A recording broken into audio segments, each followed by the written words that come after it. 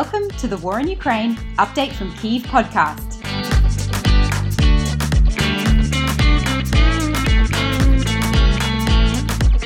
I'm Jessica Ganawa, a lecturer in International Relations at Flinders University in Australia, and I'm checking in with Maksym Yali, Head of the Centre for a New World Order and Professor of International Relations at the National Aviation University in Kyiv. Thanks for talking to me today, Maksym. You're welcome, Jessica.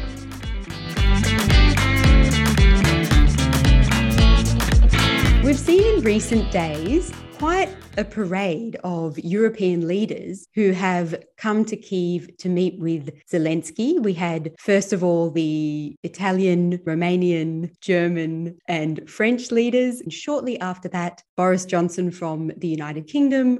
What's the message that's being sent to the Ukrainian population by these visits? Well, let's differentiate these two visits. Of course, French, German, Italy, and Romanian leaders came all together during one day, and the next day, Boris Johnson, the Prime Minister of UK, visited. So firstly, as for European Union leaders, let's put them this way. Of course, it had a symbolic meaning because, for example, the German Chancellor came to Ukraine for the first time after he became a Chancellor in Germany. Besides, there were a lot of rumors that he didn't want to visit Ukraine earlier because probably it was not proved officially. Ukrainian officials, President Zelensky, didn't want the president of Germany, Mr. Steinmeier, to visit Kiev because of his pro-Russian moods and policy while he was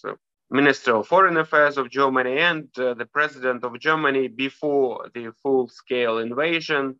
So it showed that these contradictions are already in the past. And taken into account that Germany is the biggest economy in EU and the most important actor, I would say, in politics, of course, it was very important. Besides, as you know, Ukrainian population and authorities were not satisfied with the delay of military assistance from Germany.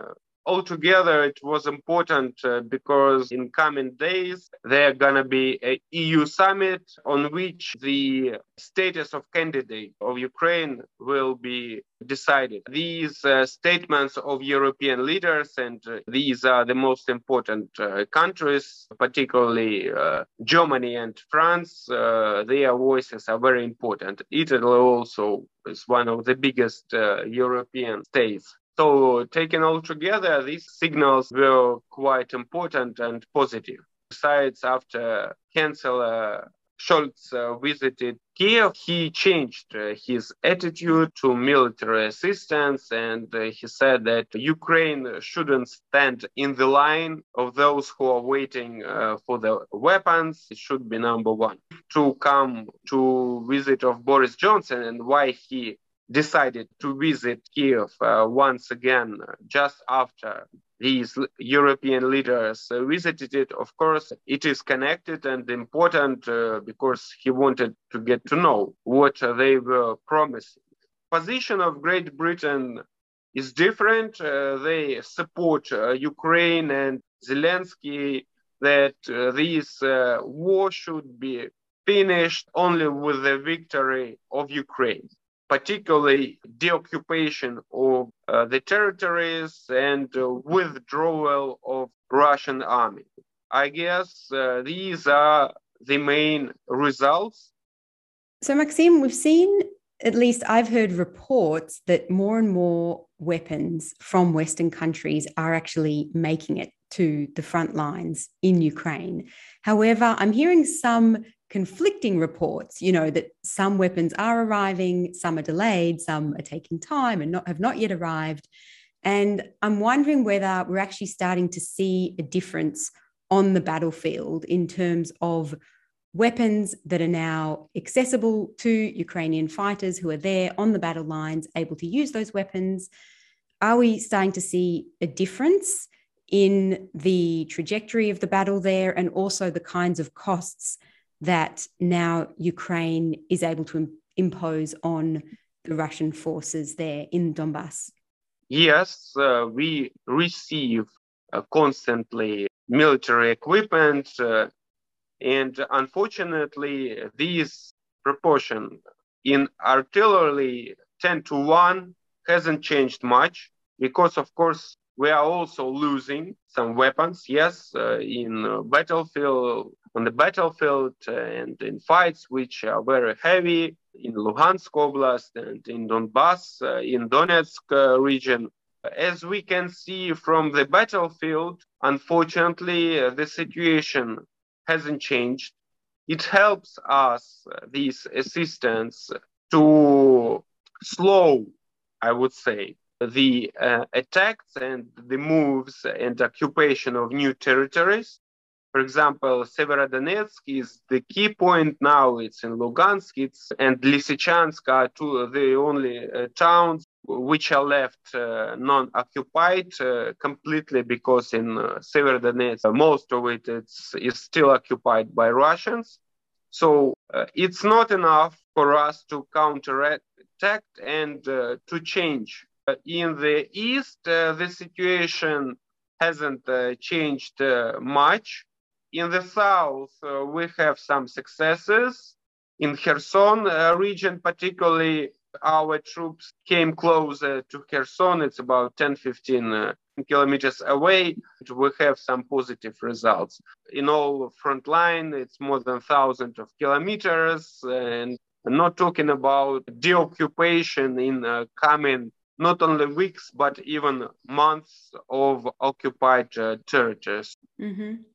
Yeah, I mean, I know Ukraine is suffering huge losses in terms of lives and obviously other costs, but it does puzzle me a little bit that surely, I mean, by any account, Russia is suffering huge losses as well in terms of soldiers' lives. And I don't know if it's just that those losses, that information is not really getting back into the Russian domestic context. But I wonder whether you think that there will be a point where those costs will become unacceptable to the Russian population, given that Russia isn't fighting for their own territory. Like, they're not fighting on their own state to defend their own land the way that Ukrainians are. So, of course, Ukrainians, whilst those losses are very painful, kind of understand there isn't another choice.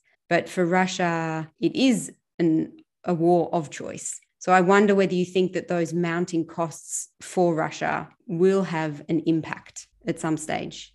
These losses due to all military analysts are not enough.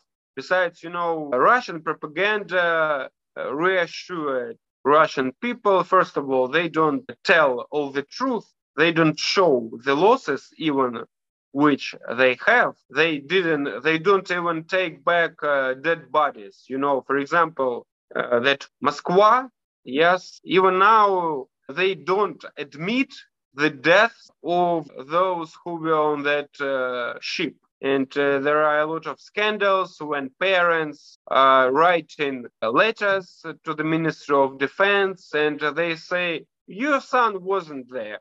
It's like, though he's sure and he knew he was. There are two, for example, ways. As it was in 2014, 2015, when the losses were much less, how they hid them. They buried them unofficially. It was unfamiliar graves, and they just paid money to the relatives and told them, if you say something that your son was killed in Ukraine, you will not get the money. Besides, as you know, the strategy of Russians, they mobilize and send Russian soldiers from the poorest regions of Russia.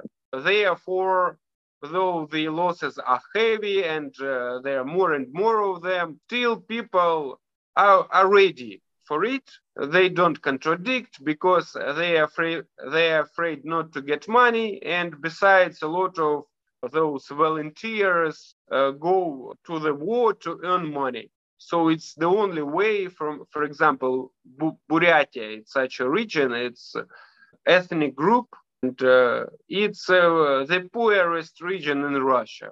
And it's about, for example, 20,000 rubles, the average salary.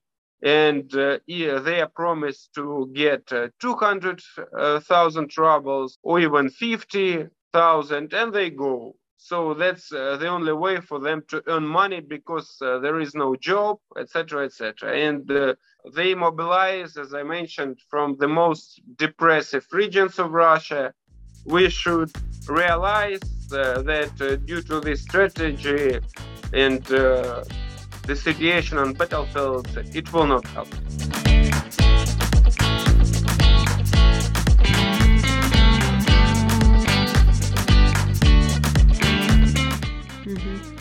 Well, thanks, Maksym. Talk to you again soon.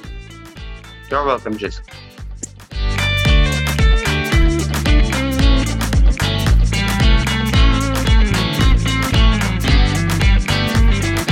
You've been listening to the Update from Kyiv podcast. Thanks to Mr. Smith for our theme music. See you next episode.